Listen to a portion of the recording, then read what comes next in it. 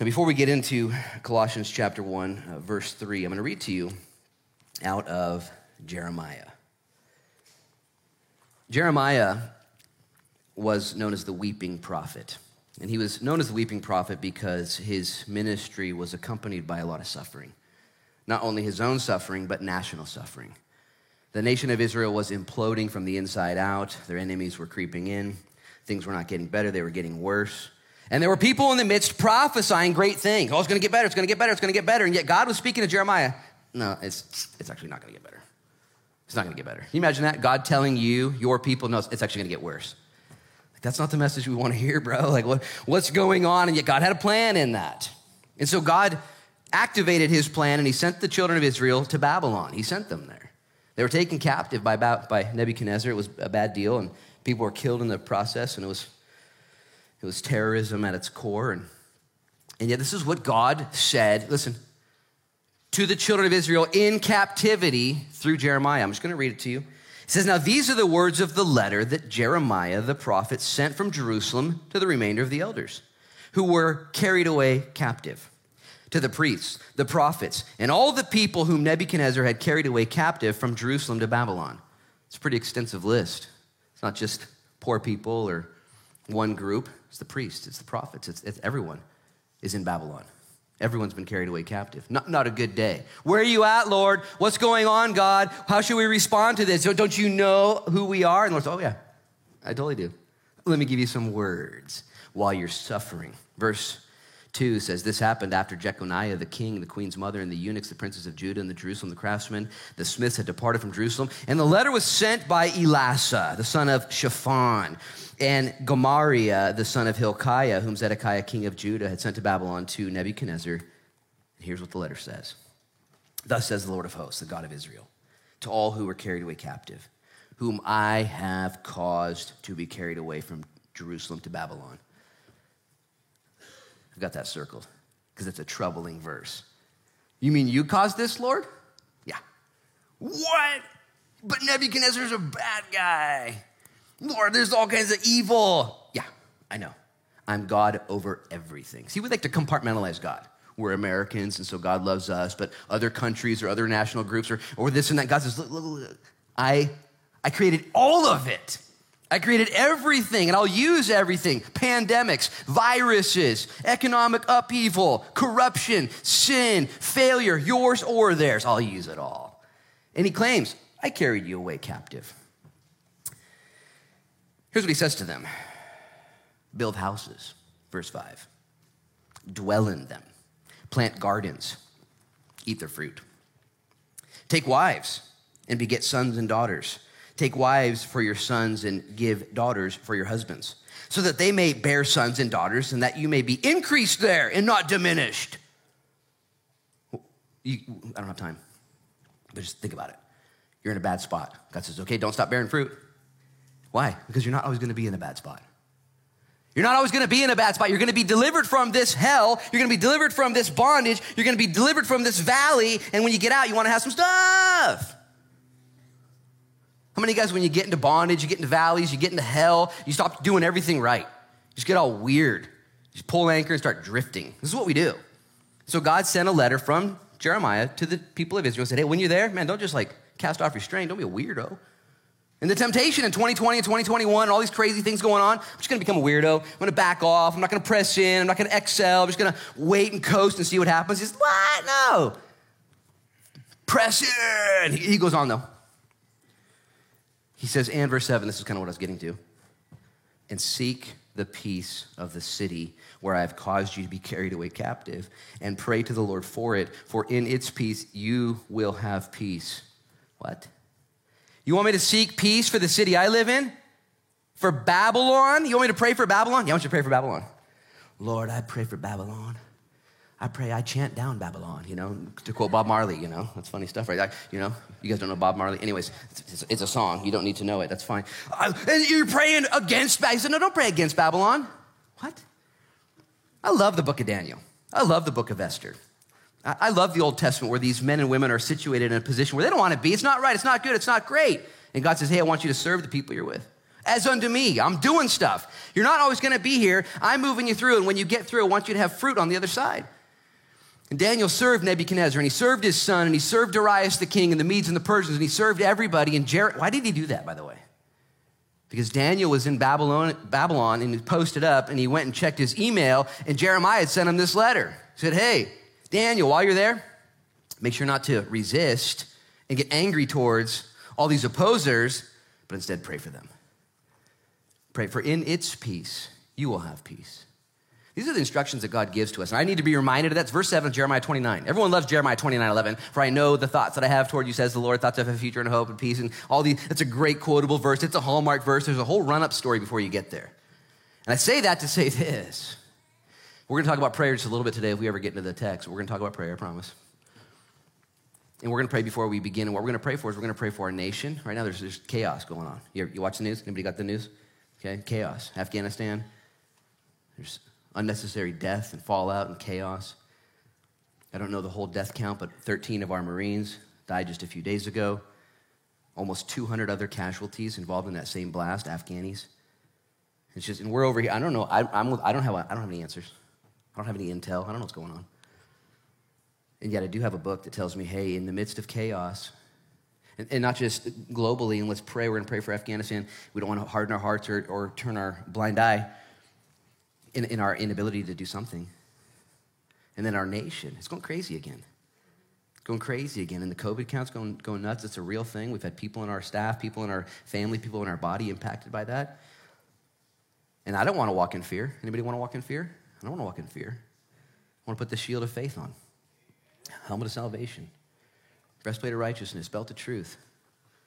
Put on your boots, your combat boots, your gospel boots, sword of the truth, and to pray. Ephesians chapter 6, Paul tells us, he says, armor up, suit up, and then what? What do we do then? Who are we going to kill? And he says, no, that doesn't, you know what I'm saying? He says, armor up, and having done all, stand. Make a stand. Just stand. Stand in the gap. Jesus had already declared before Ephesians chapter 6, he said, the gates of hell shall not prevail. Gates are a defensive tool. They keep people out, okay? Hell is not on the offense. It's on the defense. When we do what we do as Christians, we're plundering hell.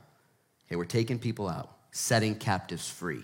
Don't walk in fear, okay? But also don't walk uneducated and undirected. God has given to us instruction in our own Babylon experience, our own deal. And we're going to see today in Colossians chapter 2, 7 things that you need to do when you're getting tested. How to bear fruit in tough times. That's the title of the sermon. But I'm going to ask you guys to go to pray with me before we get into God's word. We're going to pray for our nation. We're going to pray for our globe. We're going to pray for each other. Father, in Jesus' name, we now bow our hearts. Lord, I bow my knee. And we, in Jesus' name, respond, Lord, to your word. And we ask, Lord, for peace. We ask for peace for our nation. We ask for peace for, Lord, our state. It's just a divided state right now. Lord, we ask for peace in our county. Lord, we ask for peace in our city. Lord, we ask for peace in our community. Father, I thank you, but I also ask you for the peace that already exists in our church. This is a peaceful church. Lord, it's not a divided church. So many pastors right now are quitting because their church is divided. And Lord, it's not our story. We're united, and I thank you for that. In Jesus' name, I thank you for the unity we have as a leadership team, a congregation, Lord. I thank you, and we pray for mercy upon our county, Lord, our city. In Jesus' name, for those who are sick, we ask for healing right now in Jesus' name. For those who are hurting, Lord, we ask for healing in Jesus' name. Lord, for protection, we ask as school begins soon, Lord. I'm not sure how it even is going to look in our county. Give wisdom to the administrators, the teachers, principals, parents, Lord, who are making a decision to homeschool or go online, and there's so much division. We pray for peace. We pray for peace, Lord. Knowing that you, Lord, cause all things and you redeem all things. Not all things are good, but you cause all things to work together for good. May we be that people group who believes that, who sees that, who prays into that. Lord, have your way in our hearts and make us leaders of peace, peacemakers. Lord, we pray for our nation right now, our government, Lord, from the top down, for the Biden administration. We just pray for our president. You've commanded us to do so. We pray for him, Lord. We pray for mercy and protection, Lord, over the cabinet and for the White House and for we just pray for our country, Lord, the USA. In Jesus' name, have mercy. Lord, establish yourself as king. And even as things are so dire and dark and confusing, Lord, and depressing if we're not careful, in Jesus' name, would you, Lord, get the attention? Would men and women, us included and us at the foremost, look beyond our leaders and look upward to our Savior? Lord, would you use this to cause men and women to put their roots in the unshakable foundation of Jesus Christ? Lord, we also pray for Afghanistan and other countries, Lord. I think of Syria and our brothers and sisters in Lebanon. And Lord, we pray for the peace of Jerusalem. And Lord, there's so much going on. And in Jesus' name, would you have mercy, Lord. Forgive us of our sins. Forgive our globe, Lord, your people. You look at all races, all people as yours. Forgive us of our sins, Lord. Fight our battles. Redeem the chaos.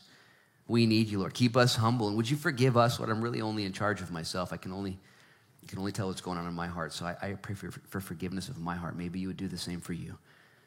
Lord, just search me and see if there be any wicked way in me and lead me in the way everlasting. Would you bless us today as we get into your word? We look to you, Jesus. And again, we ask that you would bear fruit deep within for your glory and for others' good. In Jesus' name we pray. Amen. Amen. Keep praying for the things that you see. We see a lot of things. We see and hear more things now in our generation than in any other generation that has ever lived. It used to be you would have to wait till a certain day for a messenger to come up and give you news from the city. And they would give you bits and pieces, and it wasn't even exhaustive. Okay, you have so much information right now, you're probably informationally exhausted, aren't you? I mean, we just get so much, and maybe you're like me and you see something, it doesn't even faze you anymore because number one, you're like, I don't even know if I believe that. I don't know if I believe that. This many people died, and this COVID strain is over here, and this is happening. And even when you read your weather app, do you ever just go to a different weather app because you don't believe the one you checked? I got 3 weather apps because I don't like them all the time. Like, I don't like that one. I'm going to check the weather on another app. Like, what? You know, the meteorologists are against us now. And I'll tell you what, keep your heart soft. Okay? Keep your roots down. I read to you a verse out of Jeremiah 17 at the beginning of church. And in Jeremiah 17, there's a command to put your trust in the Lord. And I was reminded of that verse during our morning prayer. We pray at 8:30 every morning here. And the verse that came to my mind before we get into today's text is out of Psalm 1, one of my favorite Psalms. In Psalm 1, as it segues, it talks about what not to do. And instead, it says about the man of God, it says, his delight is in the law of the Lord, and in his law he meditates day and night. And he, that's me, that's you, shall be like a tree planted by the rivers of water that brings forth its fruit in its season, whose leaf also shall not wither, and whatever he does will prosper. The man of God, the woman of God, who believes in God's word, who has roots down, will have fruits out. And the psalmist says that even in those hot times, drought times, difficult times, men and women of God should not be barren. Our leaves shouldn't wither. We shouldn't be freaking out, okay? Our job is to bear fruit in the darkest of times, the darkest of seasons, to be the light of the world, the salt of the earth. Without light, without salt, everything dies, everything rots.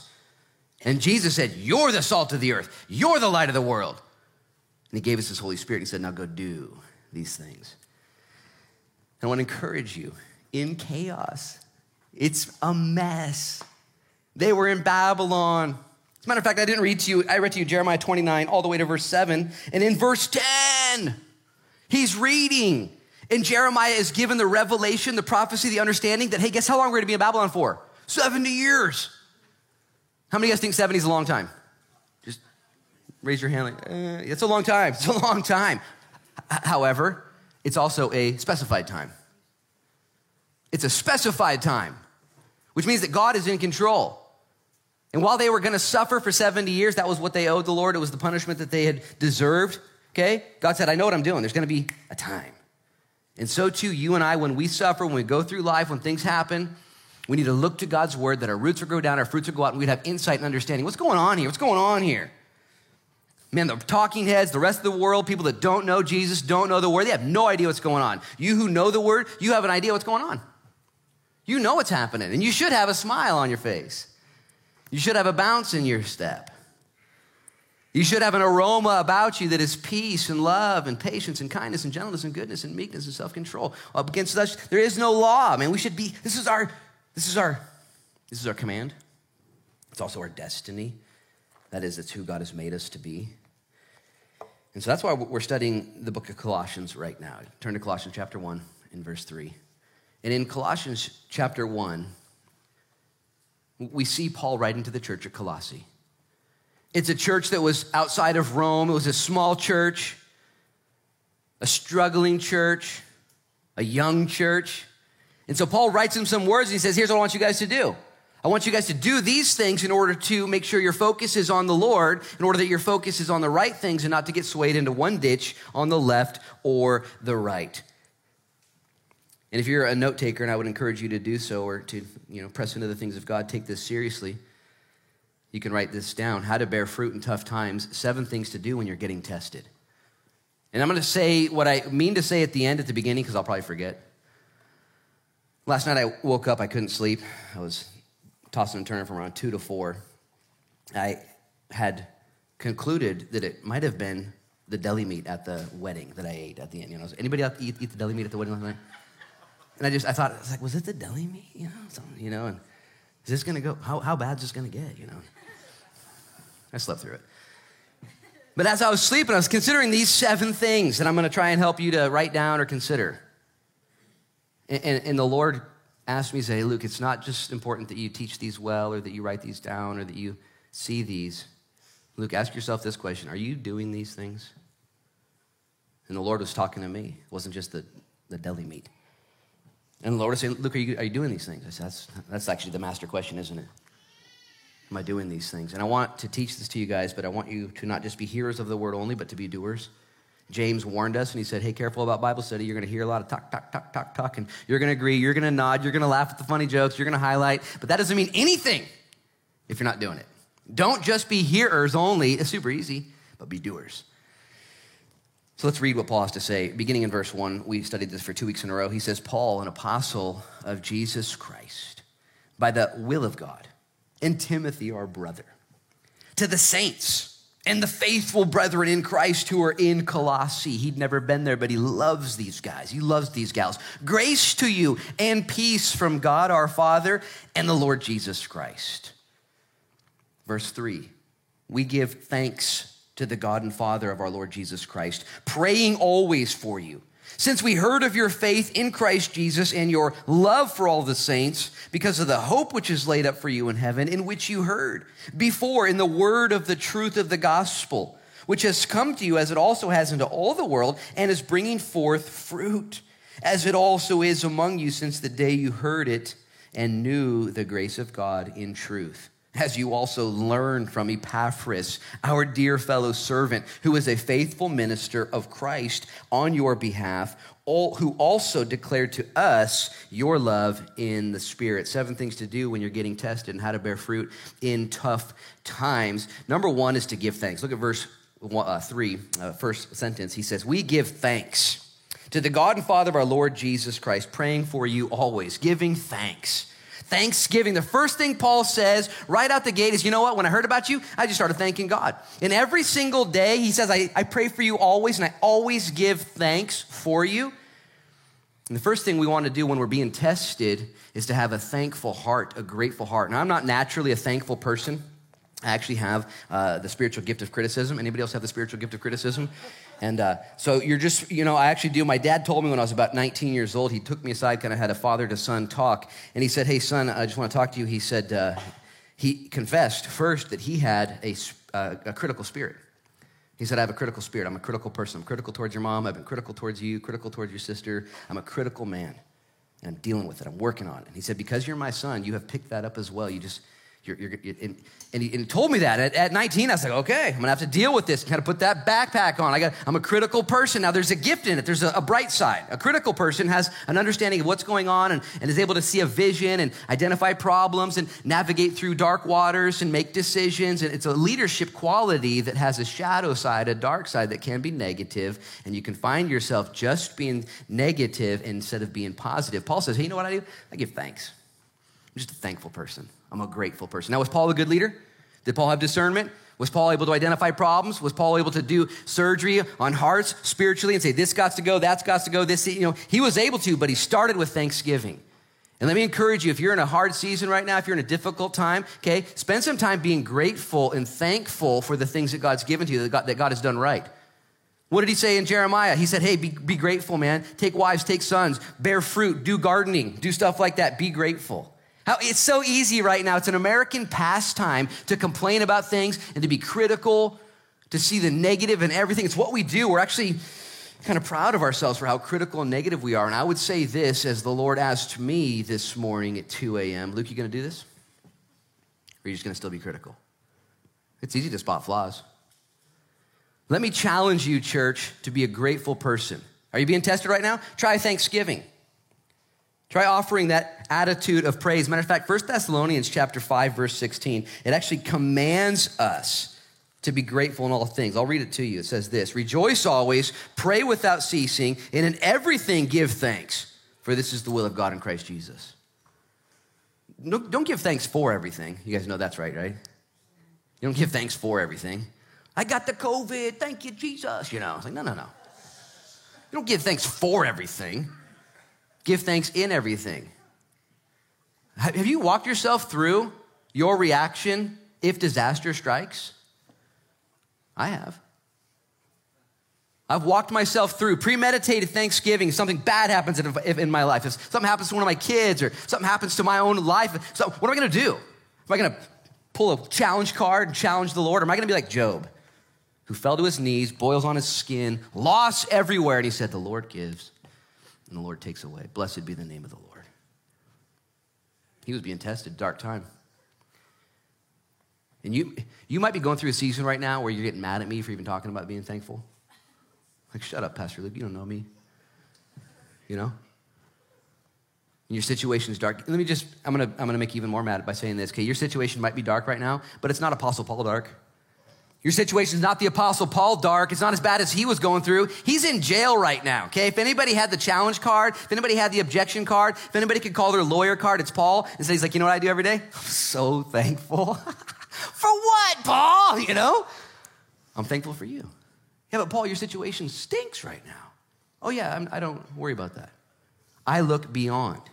See, I'm a believer. Maybe you're a believer here and your situation stinks right now. You've been through some seasons where thankfulness wasn't the first reaction for you. Can I challenge you? It can be and should be, especially if you're a Christian. And maybe your situation is grievous. Maybe it's really difficult. They say that there's 5 stages of grief. That when something happens, you go through 5 different stages. There's obviously more or less, but there's 5 stages. The first one's denial, where you're just like, whoa, no way. What? Wait. No. And the second one is anger, where you start to settle in. You're like, well, whose fault is it then? Who do I kill? Who do I fire? Who do I sue? And you get mad. And the third stage of grief, they say, is bargaining, where you begin to kind of, okay, what the heck? Well, maybe if I, are you, and you start to bargain. And the fourth stage, they say, is depression, where you just start to realize that this is true. And it takes you down. That's what they say. And then the fifth and final stage, they say, starts with A, acceptance. Where you finally get to this point, you're like, all right, it is what it is. And you've gone through denial and anger, bargaining and depression until you finally accept it. But can I add 2 more? If you're a Christian? The last 2 that I'm going to add to that after you come to acceptance is thanksgiving. And it almost just makes me kind of tear up to think about the things I've been through that I had to accept eventually. And then as a believer, you start to say, you know what? This is weird. This is weird. This is crazy. It's hard to even say it, but I'm thankful. I'm thankful that I went through that. I'm thankful I lost that kid. I'm thankful I lost that job. I'm thankful I lost my health. I'm thankful that this fell apart. I'm thankful I got fired. I'm thankful. Now, you don't just maybe jump there right away. You can process. But if you're a Christian, you have to, you must, you get to come out the other side and say, I'm thankful. In the 7th stage, it's not just thankfulness, but it's very synonymous, very close, and it's victory. It's where you as a believer are victorious.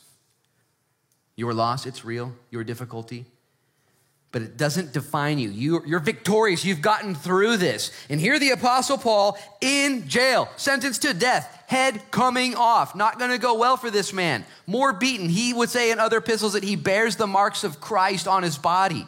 I mean, that guy had been smoked, dealt with, okay? Hurt, maligned, abandoned, abused, betrayed. He's like, I'm actually pretty thankful.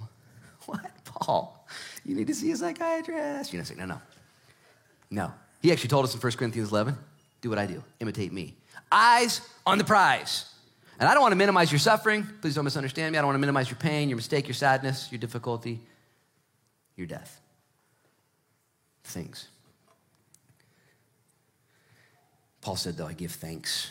And if you want to bear fruit in tough times, can I just encourage you, start to be thankful. The other day I was in the other room. I just got done making dinner for my kids, and I think we'd just gotten home from a trip and I heated up some leftover spaghetti. Super tough. Just kidding. And I said it in front of my kids, and I was in the other room, and Nemo, my 12-year-old, he yelled from the other room. He's like, hey, Dad, thanks for dinner. And I stopped, and I was like, you're welcome, son. I got $100 for you. Here you go. I didn't give him $100.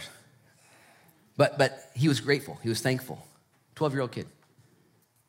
How much more so do you think the Lord hears you in the midst, when you just notice stuff? Lord, thanks for my car. Are you thankful for your car? I'm so thankful for my car. I drive my 2008 Tahoe. It's got 210,000 miles on it. Okay, it's pretty rad. And I drive that sucker, and I'm like, dude, this car is the best car I've ever had in my life. Of all my cars, God's blessed me. And maybe he's blessed you in your life. And you just look at your silly little things in your life, and you're, thank you, Lord. You're so good. I could look at it a different way. My upholstery's cracking. Stuff's happening. Gas guzzler. Blah, blah, blah, blah, blah, blah. Our national pastime used to be baseball. Now it's complaining. This is what we love to do. We have forums. We have, complaint centers. And it does nothing for us. It does nothing for us. It eats us up. Complaining is as productive as bringing a rocking chair to a running race, okay? And you're sitting in your rocking chair and go, you're just walking there, and everybody's out of here, and it's not helping you. You're not going in, you're sweating the most. You're the angriest. You're getting blisters on your backside. I got to move on.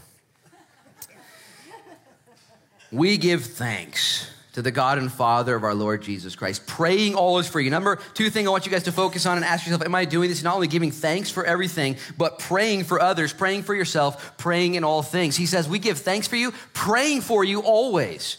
Praying is something that we're commanded to do, but if you're like me, you would say you don't do enough of. It's something that in your Christian disciplines you need to do more of, is to pray. And I just want to encourage you guys, prayer is one of God's ways to develop our character and our faith. Maybe you don't have great faith and don't have great character. Can I just encourage you to be a prayer person? Start to pray. Jesus asked his disciples, the disciples asked Jesus, Lord, teach us to pray. They didn't know how to pray. And I'm going to encourage you, remind you, and ask you to pray. Keep praying. As a matter of fact, when I left the house this morning, Noah was still getting up, and he was coming down the stairs, but he wasn't there. It was just Acacia and Nemo. And I gave them both a hug. I got my 12-year-old Nemo and my 10-year-old Acacia, and I hugged them both, and I brought them in close, and I said, Nemo, pray for me. And he kind of squirmed and didn't really want to. And I squeezed him harder. He knew I wasn't going to let him go. And I said, no, you got to pray for me. And so he prayed for his dad. He prayed for that I'd preach powerfully today, that I'd get through the day, and that people would give their lives to Jesus. And I squeezed Acacia. I said, now you pray. And she prayed that I'd be able to preach the gospel and walk in power and get through the day. And it's my privilege, but it's my responsibility to teach my kids to pray, to lead in prayer, to model it, to example. I'm a pastor, so I get paid to pray. I'm a professional prayer person. That's what I do. But I'm also just a normal dude. And I've been growing in this last couple years in prayer. I pray more. Last year during 2020, we did the drive-through prayer. And it was such a powerful time when we couldn't gather. And people were driving from Salem to pray with us. And they were so hungry for connection, prayer. And if you're looking in your life right now and there's not a lot of fruit, okay, check your prayer gauge. Do you pray? And most of us would be so quick to confess, yeah, that's where the problem's at. It's my prayer life. Okay, fix it. Let the Lord wake you up at 2 in the morning. Say, you going to pray more? Just quick prayers. Doesn't have to be long prayers. Don't have to pray all King Jamesy. You don't have to get all weird. Just pray. Prayer is one of the quickest way to get to someone's heart. Okay, the closest connection to any one or two people is through prayer. You just connect. It's so powerful. Prayer's a couple things. I want you guys to write this down. Number one, prayer is will shaping. It shapes your will. Jesus, when he prayed, said, not my will, but thy will be done. And when you're praying, your will is shaped because sometimes we bring to God our to-do list, our grocery list. We say, I got these things. And when we pray, we leave it a little differently. As a matter of fact, not only is it will shaping prayer, and number two, it's verbal processing. Some of you guys are verbal processors. You don't really know what's going on, but if you talk to your wife or talk to your best friends or talk out loud to God, you come to the end of the conclusion, like, man, that was such a good talk. I figured everything out. That's what prayer is intended to do. It's will shaping and it's verbal processing. And number three, prayer is also burden transferring. It's where you take your burdens. Anybody got any burdens right now? Big stuff on your shoulders, big backpack full of worry and all these responsibilities. And the Lord says, you can't handle that. Yoke up with me. Cast all your cares on the Lord, knowing he cares for you. And let me just put a litmus test out there. After you've prayed, if you're still stressed out and burdened, you didn't do it right. Just so you know. Cast your cares on the Lord, leave them there. How many of you guys professionally cast the cares on the Lord, then you grab them right when you leave? You're like, I got this, And you leave with the burdens. Leave it with the Lord. And if you take it back on accident, give it back. I love praying. It's so fun when I pray for people that their situation's out of control and it's too big for them, too big for me, too big for us. I love praying, put it at the foot of the cross and say, your problem, Lord. For real, it's your problem. I'm going to be responsible and walk through what I got to do, but that is your problem now, Lord. You take care of it, okay, in the way that you see fit. I can't handle it. It's too big for me. Because sometimes we think that our prayers got to instantaneously move mountains, okay? Make things happen. That's outside of your ability. It's outside of your ability. Stop trying to be God. I used to have a savior complex. It was horrible. And I used to do what I do in the ministry and used to fret about what I do in order to save people. And the Lord whispered to my ear one time, he's like, Luke, I already saved everybody, bro. You don't need to. And I was like, oh my gosh, does everyone know this? I don't have to be the savior. I don't have to fix it all. I can't fix it all. But I can pray. So number one, it's will shaping, it's verbal processing, it's burden transferring. And fourthly, this is what we're all looking for, if you're honest, it's power producing. You have not because you ask not. Pray. Somebody took the acronym PUSH, P-U-S-H, pray until something happens. Just keep praying. Power producing. And when you pray, you pray. I want to encourage you guys to be a prayer people. Yesterday I was at John and Deb Smith's house and baptizing Don and Judy, and we were out there and we prayed before we baptized. We prayed after we baptized, and they took off, and John and Deb and his brother and his sister-in-law came over, and they were hanging out. And as I was leaving, I was getting ready to go to Philomath to do a wedding, and I put on my wedding clothes and took off my baptism clothes and shorts and a t-shirt. And I was leaving, I was like, let's pray again. Let's just pray one more time. Pray a blessing on them. And when I get home, I pray for my kids, and I prayed for the couple at the wedding, and I prayed for them afterwards, and just pray. I get paid to pray, so it's easy. I say that in jest, I was like, oh, Pastor Luke prays. That's what he does. Listen, the Bible says that we are all priests in the kingdom of God, that he has asked us all to be prayer people. Wouldn't it be so radical if you moms, dads, sons, daughters, brothers and sisters, husbands, wives, all just started praying more? I'm not good at prayer, Pastor Luke. I understand. None of us are good at what we do when we first begin. Yeah, but I just don't know how it works. Trust me, it works. Get good at it. Make it your lifelong pursuit. Has anybody ever asked you, can I pray for you? And you're like, oh, thank you. Oh, I feel cared for. Wouldn't that be awesome if you got to do that for people? Just to bless people everywhere you go. You don't have all the answers. You don't have all the resources. You don't have what people need. Pray for them, and you will give them the resources of heaven. I've been a competitive athlete my whole life. And within competitive athletics, there's all kinds of components. One of the components I've not appreciated until recently is stretching and warm-ups. Okay, I was just kind of like that wild athlete that wanted to show up, and I'm not going to stretch, I'm not going to warm up, I'm just going to go out there and dominate, okay? And that works for about 3 or 4 years when you're younger. And eventually, though, you realize, I got to stretch and warm up. And when I train my athletes, I tell them for 2 reasons we stretch and warm up, because it's going to improve your performance, but it's also going to protect you from injury. And I think prayer is the same. It's going to improve what happens. It's going to protect you from getting out of bounds. And it's something that you need to do as a disciplined spiritual athlete, is to pray. So number one is to be thankful. Number two is to pray. And number 3 is to put your faith in Jesus. These 3 things come up next. Look with me. We're going to run out of time. I don't want to run out of time, so I'm going to keep talking. Here it goes.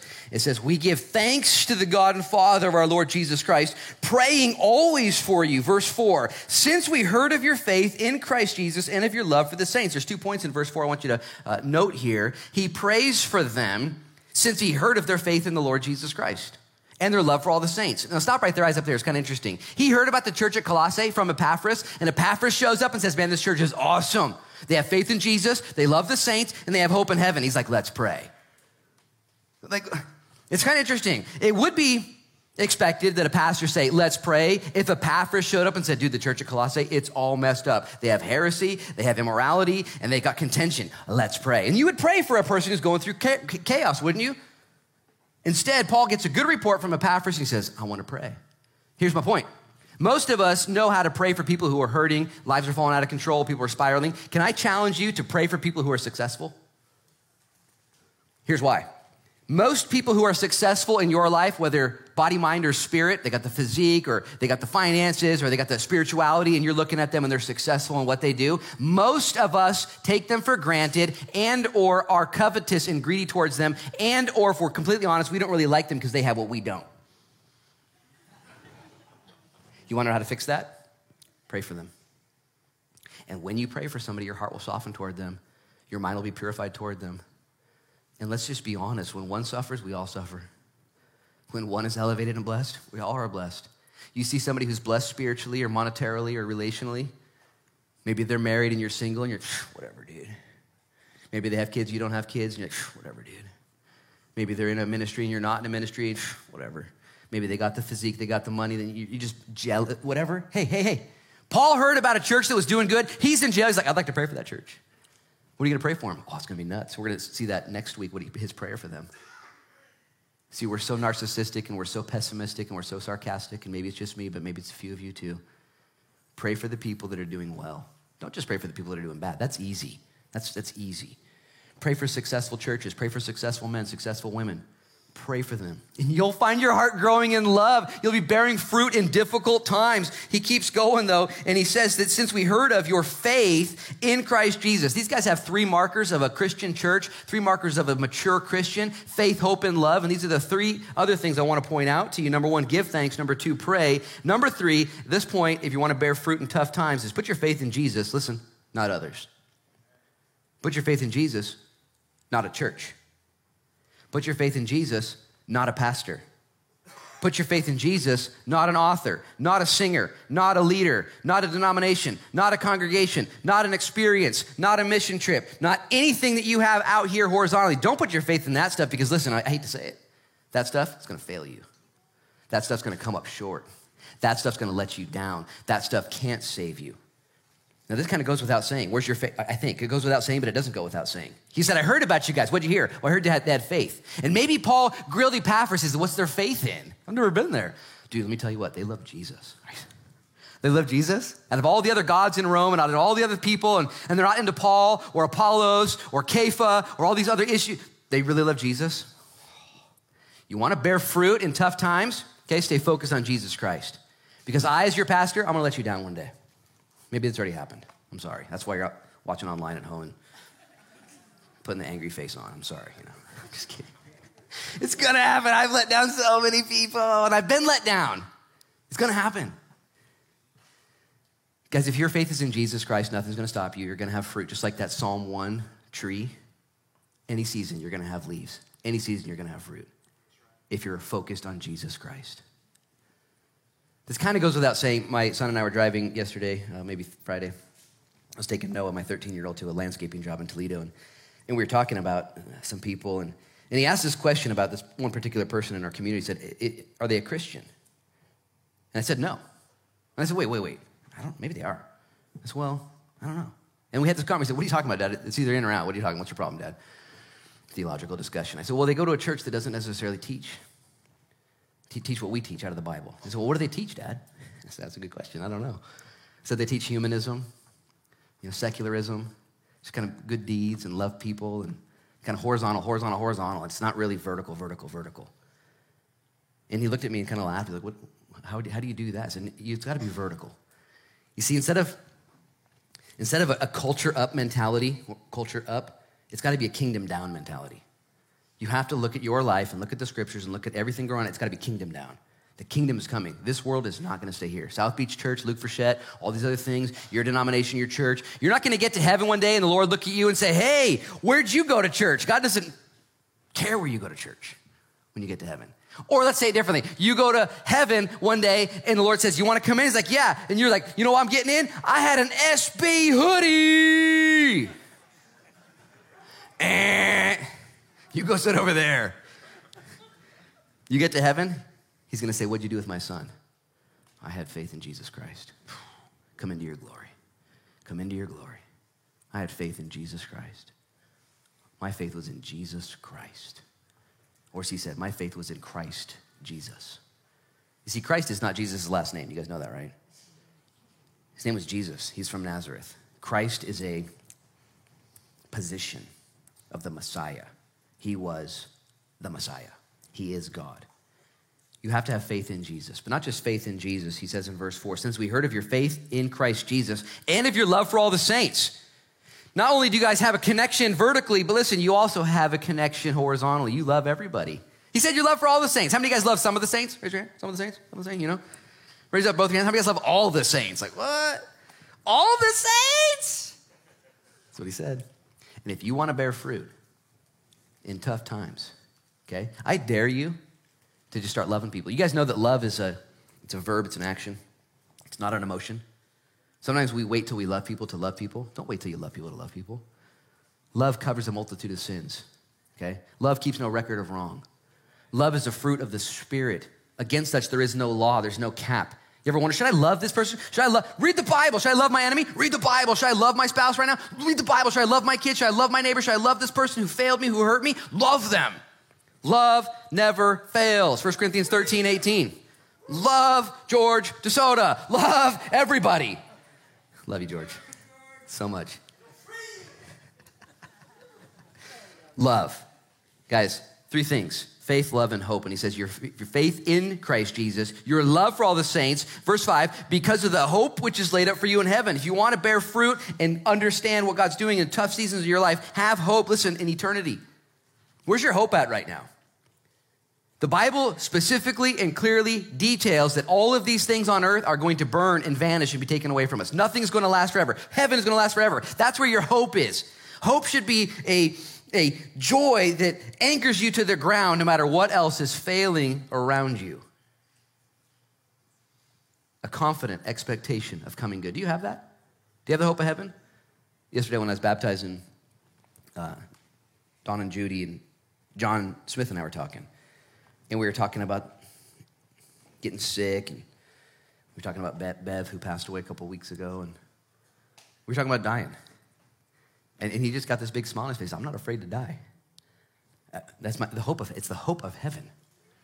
And the other day I was driving, and I got this simple revelation. See, death's not a new thing. You guys figured that out, right? It's not just a 2020 pandemic. Oh my gosh, we're gonna die. It's like, no, we all knew that. The fact you're gonna die should be the greatest alleviator in your life. The fact you're going to die, everything you have and hold should be so open-handed, none of it matters. I came in naked, I'm leaving nakeder. I'm getting out of here. None of it matters. Because how much of the stuff that you have right now matters? All this stuff. And the Lord says, I'm gonna clue you in. You're gonna die. Oh, okay, so this is all just a trial run. This is all just faith stored up in heaven. Heaven's forever. This is all temporary? Yeah, it's just super temporary. Woo! Changes everything. For the believer, do you believe that? For the non-believer, this is as good as it's ever going to get. This is all you ever get. This is the best it's going to get. You better get all you can and can all you get and sit on the can. This is it. For the believer, though,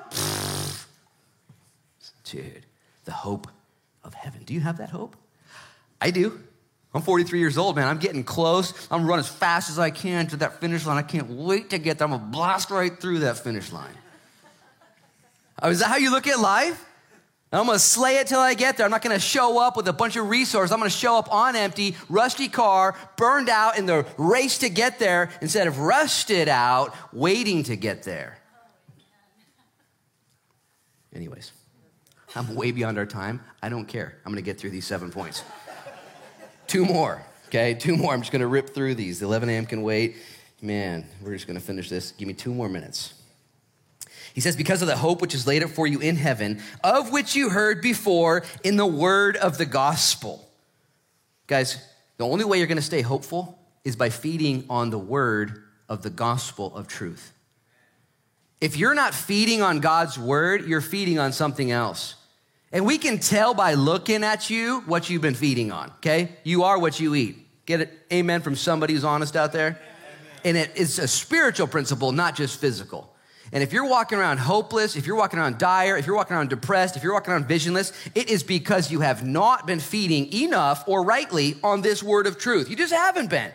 You've been feeding on CNN, Fox News, Facebook, Instagram, other things. You've just been giving yourself all this stuff, and I don't know why I'm depressed. I don't know why I'm not walking in this hope. Well, feed on the word, and you will walk in the hope of the gospel of truth. The gospel, it's the good news. There's lots of news out there. Have you guys read the news lately? Okay, none of it's good. And there's lots of news out there that's true. That's still not good. The good news is true, and it's good. Focus on the good news, and you'll find yourself walking. So that's number 6, is feed on the word of the truth of the gospel. And number 7, this is kind of just fun for me. I want you guys to see this. He says in verse 6, which has come to you is also in all the world and is bringing forth fruit, as it is also among you since the day you heard and knew the grace of God in truth. Just one point. It's not in my points, but I want you to make this application. Where the gospel of truth is heard and preached, listen, it bears fruit. In every nation, in every country, in every community, there's gospel fruit that is love. Where the gospel has gone internationally in our history, okay, this is where orphanages began.